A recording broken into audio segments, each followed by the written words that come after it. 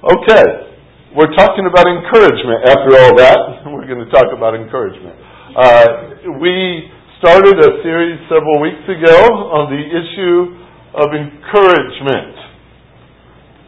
And we looked at a definition several Sunday nights ago, a working definition of encouragement. It's taking that word, making it real simple. The word "en" is into. The word "meant" at the very end is a state or a condition of. And the center word is courage. To put into a state of courage. That is what the word is all about. We are illustrating that for several weeks, as we've already done a couple. We're going to do some more illustrations from the Old Testament, how this word was used, how an individual was used, or a group of individuals was used, to put others into a state of courage.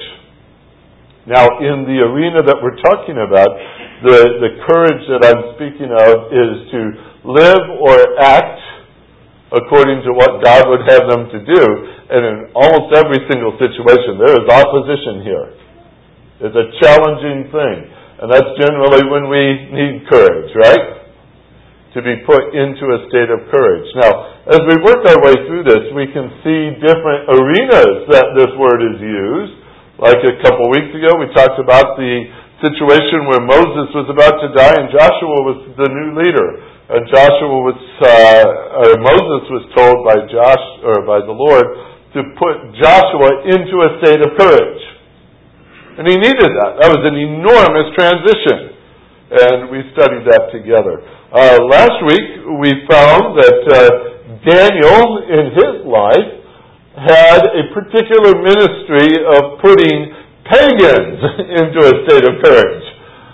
He not only had a vast ministry during the days of Nebuchadnezzar, but also a particular story with Darius, the king of Media, and the story of the lion's den and all that we talked about last week. That was somewhat unusual because generally we like to keep encouragement just in the family of Christians. And yet in that case, he had a particular ministry, and matter of fact, to add to it, what we saw specifically, an angel was given that role of encouraging a pagan king Darius. As a result, the statement recorded in the book of Daniel was quite a statement Darius made concerning the one true God. He was put into a state of courage. Now today we're going to look at another episode, and we're going to the book of Ezra. Ezra. Would you find that with me, please? Chapter number 6. Now, in case you're saying, where do I find Ezra? If you open up Old Testament and it's Psalms, you have just passed it. So start backing up toward the front of your book. Not very far. Nehemiah is just after Ezra, for example. If you find Esther, you've gone a little bit too far yet. If you end up in Chronicles, you've gone too far. So it's after 2 Chronicles and before the book of Nehemiah. And if that doesn't help you, look at your index in the front of your Bible. And then you'll find the book of Ezra. Here's the thing about Ezra. It's a book so often neglected. And yet, I find it's a powerful display of what godly leadership looks like and the difference it makes. I think it's well worth our time. We're going to spend time in the book of Ezra today, and we're going especially into chapter 6. And find our verse number 22. This is where the word encouragement is inserted into our study. It says, I'm just going to read it right out of its context, okay? And then I'm going to put the context all around it. It says, and they observed the feast of unleavened bread, 7 days with joy. For the Lord had caused them to rejoice, and had turned the heart of the king of Assyria toward them to encourage them in the work of the house of God, the God of Israel. So you saw the word encourage. You might have in your translation a different word in that statement. But it says here, he turned the heart of the king of Assyria toward them to encourage them in the work of the house of God, the God of Israel. Heavenly Father, again, as we submit ourselves to your word and your teaching, I pray that you might challenge our hearts. There's much we can learn here and much for us to do. And we come before you as just your dependent children, ask you to teach us and use this particular description of courage to challenge us, to shape us, to give us a clear understanding of what you call us to do too. So thank you, Lord, for those folks who lived through this day and for the testimony set before us today. In Jesus' name, amen. Now, do you find motivating people an easy thing to do? Maybe not. Motivating people in ministry. There's a little tradition that goes on once in a while. We put something in the bulletin looking for volunteers. And or stay there until we give up. Sometimes. Depends on what it is, right? Depends on what it is. My very first opportunity to serve as a pastor was a church in Alabama. They only had morning services. That was it. Morning services for the whole week. Now, I wasn't brought up that way. I wouldn't claim my upbringing in church was anything like it ought to have been, but we knew that Sunday morning we were there, Sunday night we were there, Wednesday night we were there, so as they say, when the doors are open, we were going to be there. So I was brought up that way, thinking, as I did, entering into church ministry, that that's the way it ought to be. And I enter into a church where there's only a morning service. No evening service, no Wednesday night service, no other things offered but Sunday morning.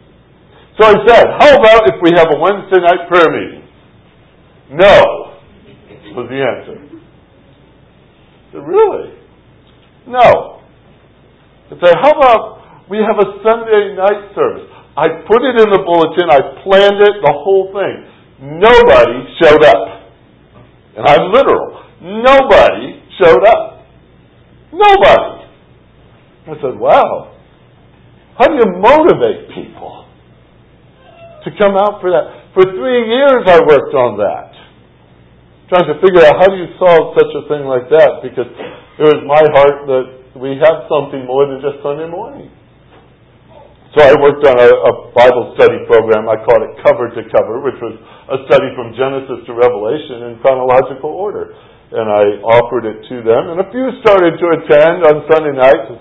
Mostly curiosity. What is this? You know, it sounded new. So it sounded different. And they got excited. And a few more started to attend. And we started setting up tables. And before you know it, we were setting up tables every week to add to the crowd that was starting to come on Sunday night.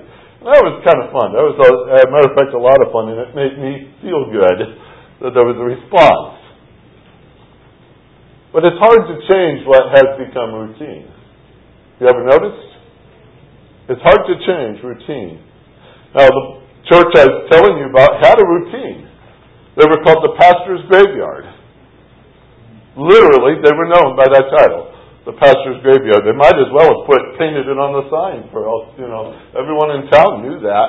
And their routine was every 2 years get rid of their pastor, whether he needed it or not. That's kind of a great way to face a new ministry.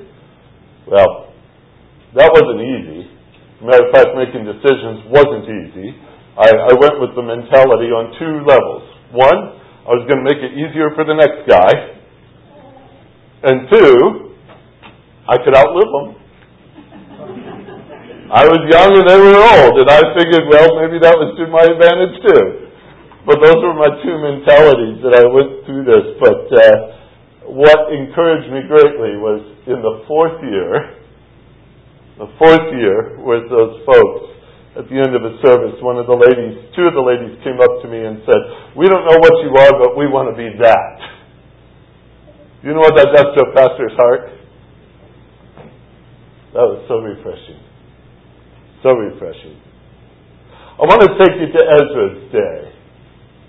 Matter of fact, the episode we're about to read here in chapter 6 happened before Ezra was on the scene. There were several returns to the land. I'll give you the big picture first. If you go through the Old Testament, the majority of that, if you go from, say, the book of Exodus, when they left Egypt, to the time when the book of Joshua was written and they entered the promised land, as we use that phrase, that's the land of Israel. They entered into the promised land. They established themselves as a nation. It wasn't long before they had a king who ruled over them, and most of the Old Testament history you're familiar with are anywhere from King David to King Solomon. You've got all kinds of other kings in there. Some you can't even pronounce their names, but they're all there.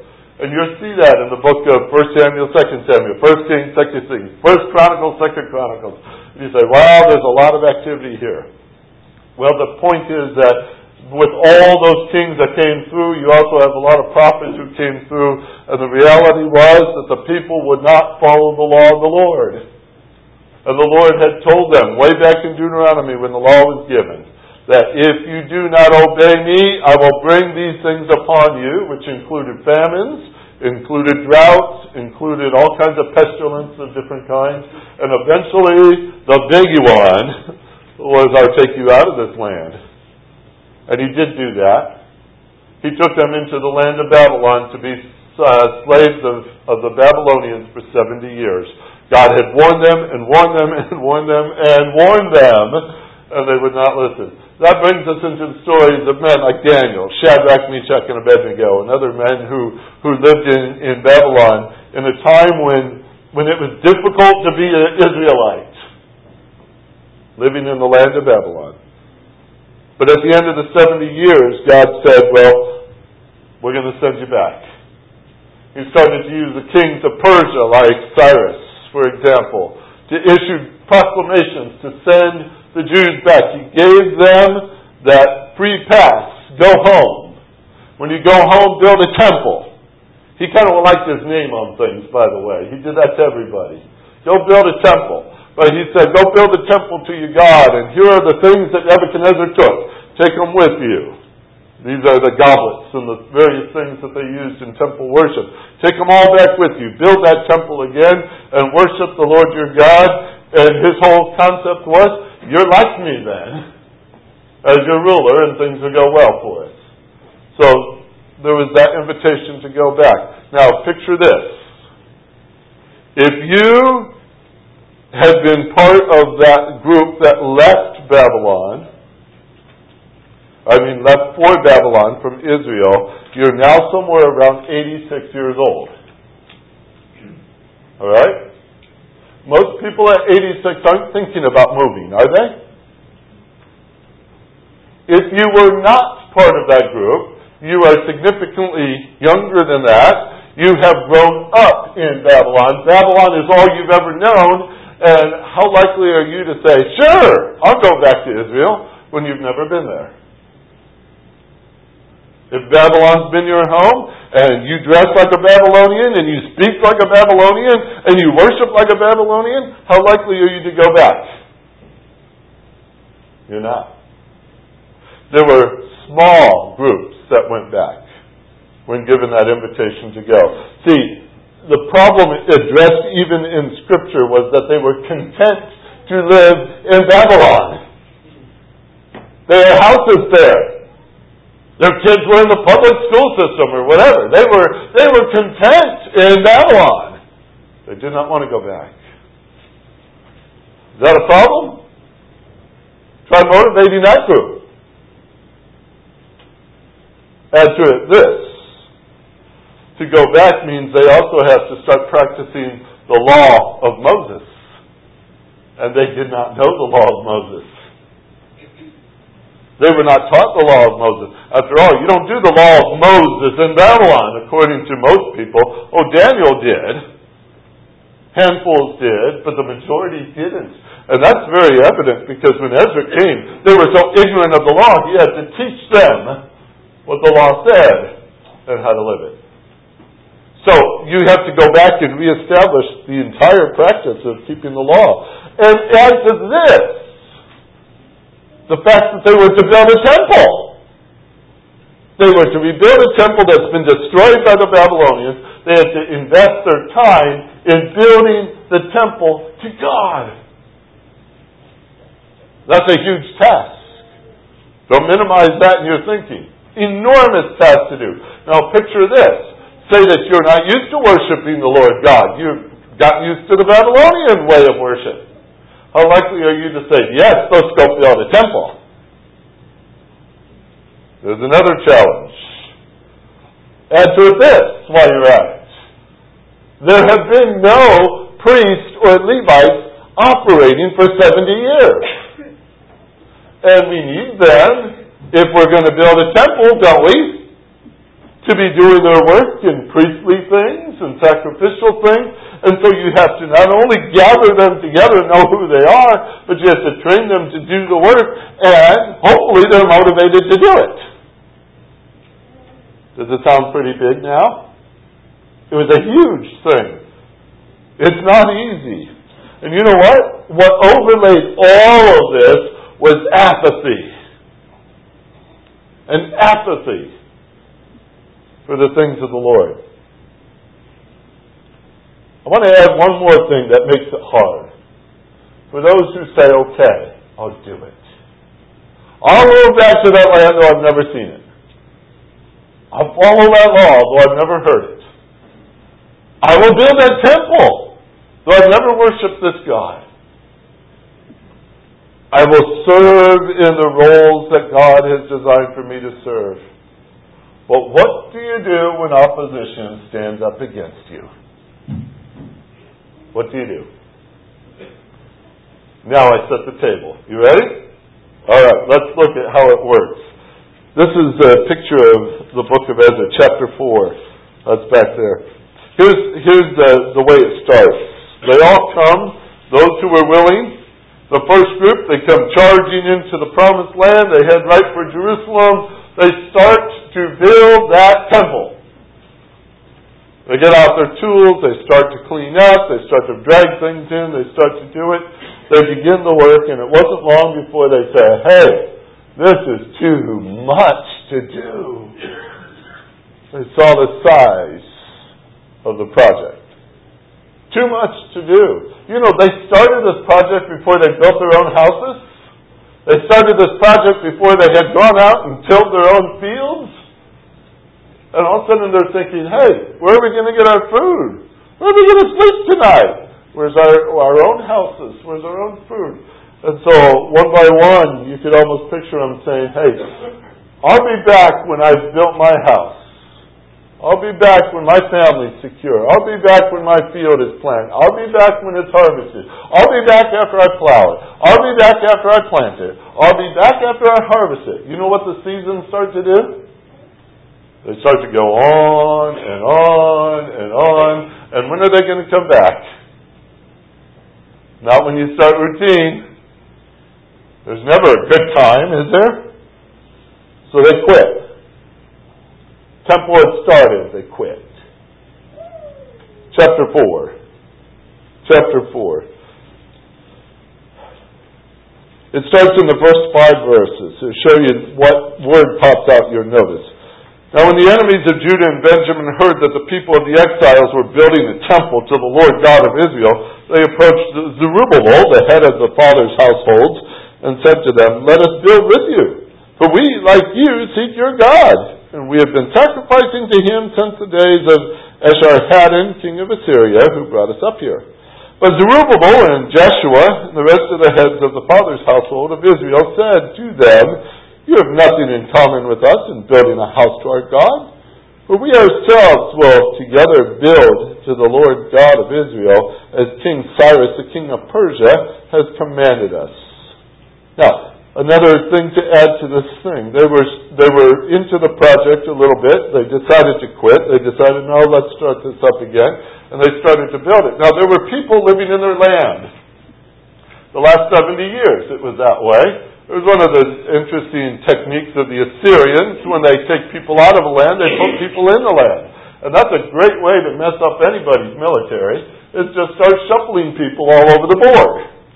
That's what they did. So these people who had lived in this land for 70 years started to call it home. That makes sense. They were what we would call Samaritans. Part Jew, part Gentile. They weren't exactly where they ought to be in their worship either. They didn't quite understand things. They set up a few temples here and there and such, and they kind of figured that what they were worshiping was okay, especially that the Jews were bad. Let's build with you. And the leadership, as you can clearly see, kept to their point and said, no, we are not like you.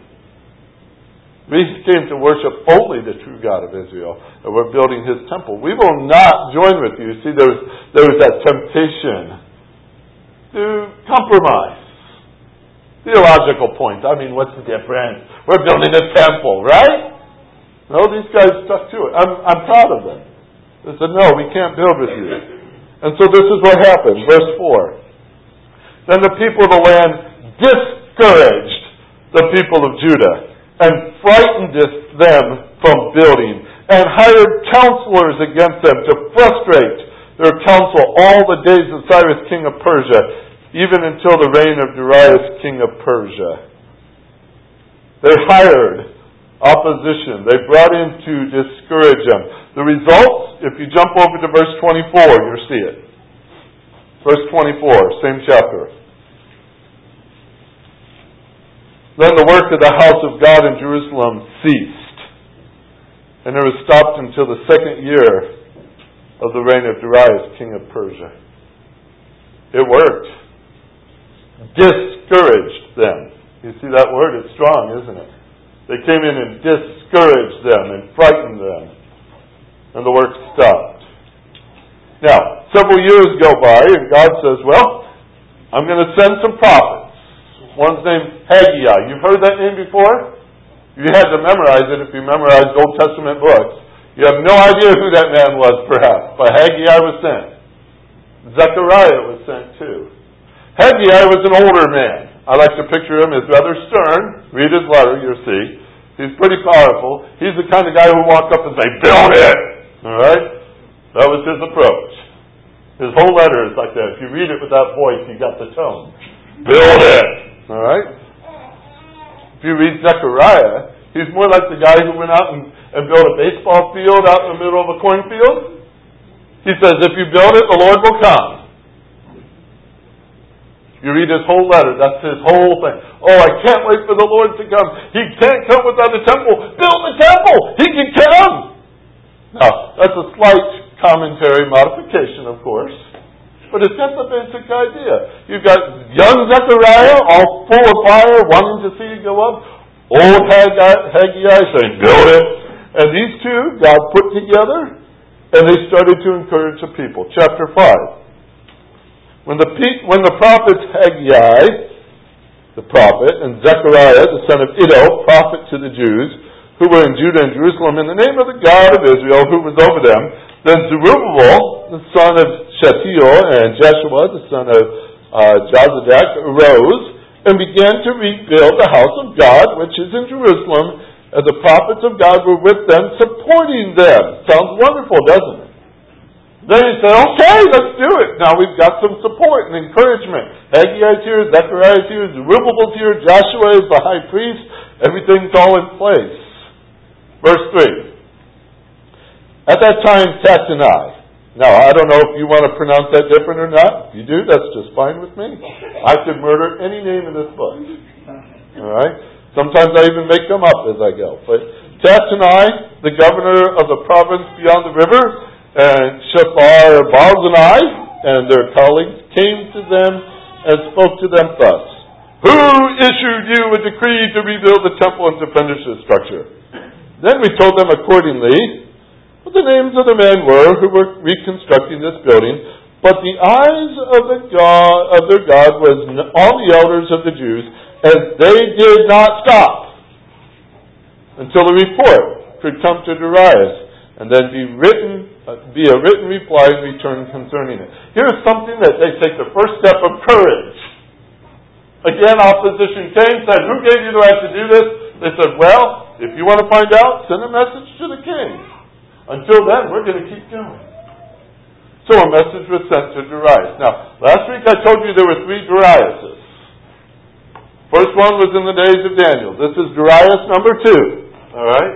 A different Darius is now on the scene here. He is the one that they said, send him out. See what he thinks. So a letter was sent here. Verse number 6. This was a copy of the letter which Tattenai, the governor of the province beyond the river, and all these other guys, they sent to this king. All right. They reported to him simply this. These guys are out here building this temple, and we don't think it's right. Matter of fact, we somewhat believe that they're planning to plot against you, O king. You know how that works with kings.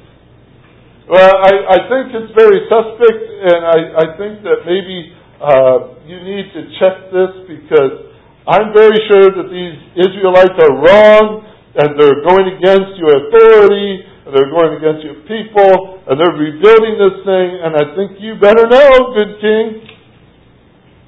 So search for it. Here's what's interesting. Go to chapter number 6.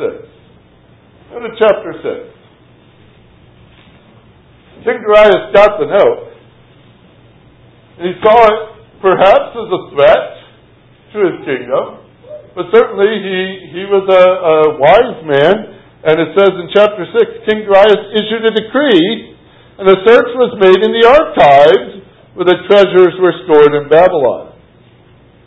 It goes on to say, in Ecbatana, in the fortress, which was in the province of Media, a scroll was found, and there was written in it as follows: Memorandum. A yellow sticky note. How likely are you going to find this thing in all the treasures and all the writings of all the libraries out there? They found it in this building in the middle of a scroll somewhere. Memorandum. What's it say? In the first year of King Cyrus the king issued a decree concerning the house of God at Jerusalem. Let the temple and the place where sacrifices are offered be rebuilt. Let its foundation be retained, its height being 60 cubits, its width 60 cubits, with 3 layers of huge stone and 1 layer of timbers. Does it sound like you got pretty specific? And let the cost be paid from the royal treasury. Let the gold and the silver utensils of the house of God, which Nebuchadnezzar took from the temple in Jerusalem and brought to Babylon, be returned and brought to their places in the temple of Jerusalem, and you shall put them there in the house of God. Right? So there's this answer. Was it written down? Yes. Now watch this. I love this part. This is one of my favorite parts you'll find in Scripture. Now therefore, the king's writing, Tattenai, governor of the province beyond the river, Shalmaznai, and your colleagues, the officials of the provinces beyond the river, keep away from there. Does that sound authoritative to you? Leave this work of the house of God alone. Let the governor of the Jews and the elders of the Jews rebuild the house of God on its site. Moreover, he's not done. I issue a decree concerning what you are to do for these elders in Jerusalem, in Judah, in rebuilding the house of God. The full cost is to be paid to those people from the royal treasury out of the taxes of the province beyond the river, and that without delay. What he just told them? You pay for it. You pay for it. And whatever they need. If they need young bulls, they need rams, they need lambs, they need burnt offerings to their God, they need wheat, they need salt, they need wine, they need anointing oil. Whatever the priest requests, give it to them without delay, so they can offer up acceptable sacrifices to God of heaven and pray for the life of the king and his sons. So I issue this decree that any man who violates this edict, a timber shall be drawn from his house, he shall be impaled on it, his house shall be made a refuse heap on account of this. His last words is at the very end of verse 12. I, Darius, have issued this decree, let it be carried out with all diligence. And these guys were jumping over each other to get it done. That's serious, isn't it? Don't you just love that? You say, ooh, yes, one for the good guys. We get excited when we read things like that. By the way, chapter 13, or verse 13, Tattenai did what he was told. And it says in verse 14, the elders of the Jews were successful in building. Verse 15, the temple was completed the 3rd day of the month of Adar, the 6th year of the reign of King Darius. And then they offered up the celebration of dedication in verse 16, 17, and 18. 18, they appointed priests for the division and Levites, as they were told to do. Verse 19, they observed the Passover on the 14th of the first month. Verse 21, the sons of Israel who returned from exile and all those who had separated themselves from the impurity of the nations of the land joined them. You see good things happening. Now we bring back our verse. Verse 22. And they observed the feast of unleavened bread 7 days with joy. For the Lord had caused them to rejoice and had, watch these words, this is great, and had turned the heart of the king of Assyria toward them to encourage them in the work of the house of God, the God of Israel. He said, but I thought he was a Persian king. He is, but he's ruling over Assyria, by the way. So they just use that phrase. It's not a big deal, really. But notice, and did you hear it? The king encouraged them. You know, this doesn't sound like Daniel's story anymore, does it? Generally, it's the believer that's supposed to encourage the other people. Who's doing the encouragement?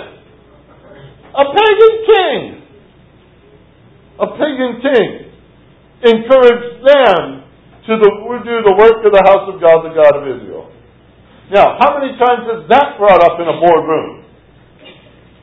We got a great strategy to encourage people in the church. Let's get pagan people to come in here and encourage us. You ever hear it? No. That's not the strategy we think of in Christian circles, is it? No, that's unusual. But I want to ask you this. Serious question here. Do we really believe that the God that we worship even controls the actions of unbelievers? Yeah? Proverbs 22. I was reading this morning. No, Proverbs 21, verse 1. The king's heart is like channels of water in the hand of the Lord. He turns it wherever He wishes. He turns it wherever He wishes. Often I know ministry can get bogged down by discouragement. Sometimes we produce that on our own, out of ignorance, lack of obedience. We're not following leadership.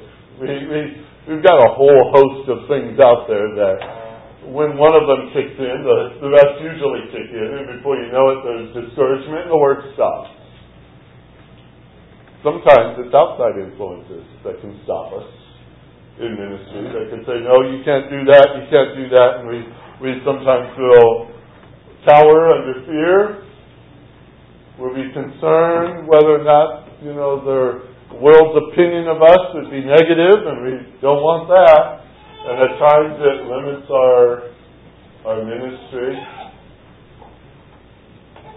Sometimes it's opposition. Sometimes it's our own work. Sometimes we look at this world and we say, Lord, if you only change our leadership in our land, if you change this person or if you change that person, boy, ministry will get so much easier. Change these laws, Lord, and we'll be okay. Do this and we'll be fine. We count on the movements of our land to give us freedom to serve. You ever notice it? Sometimes we're like that. Now, you know what I like to think of is this. Sometimes we have leaders over us that go counter to what our desires would be in ministry. Counter to what we believe. What's right, what's wrong. Those leaders' hearts are in the hands of the Lord to move them however He chooses. That's what Scripture says. And it's interesting at times when we think that's our biggest opposition, that God would turn it into our biggest encouragement. And we all stand back and say, wow, where did that come from? Where did that come from? It's amazing what God can do with history. Don't ever take him out of the equation. If it's his work, if it's his ministry, does he not provide for it? Does he not lead us into it? He says, follow me, and he only leads on the right path, folks. That's the only path he does lead on. Is there opposition at times? Yes. Is there discouragement at times? Yes. Sometimes you just sit around and let the work stop. You know what? Discouragement sounds so easily the opposite of encouragement, doesn't it? I mean, just the nature of the words. But take them down to the root cause. If encouragement is courage, discouragement is lack of courage. Lack of courage. We sometimes strategize for motivation. We seek pagan people to help us get our projects done, maybe. The Lord can work through them, no doubt. But will He work through us? We submit ourselves to Him. The Lord and His toolbox is incredible. He can use those things. But when I get down to it, I ask myself personally, am I usable? Am I usable? Am I ready to follow the Lord regardless of what the opposition might be? Am I ready to follow the Lord in obedience to His law? Am I willing to even obey the Lord in the face of opposition?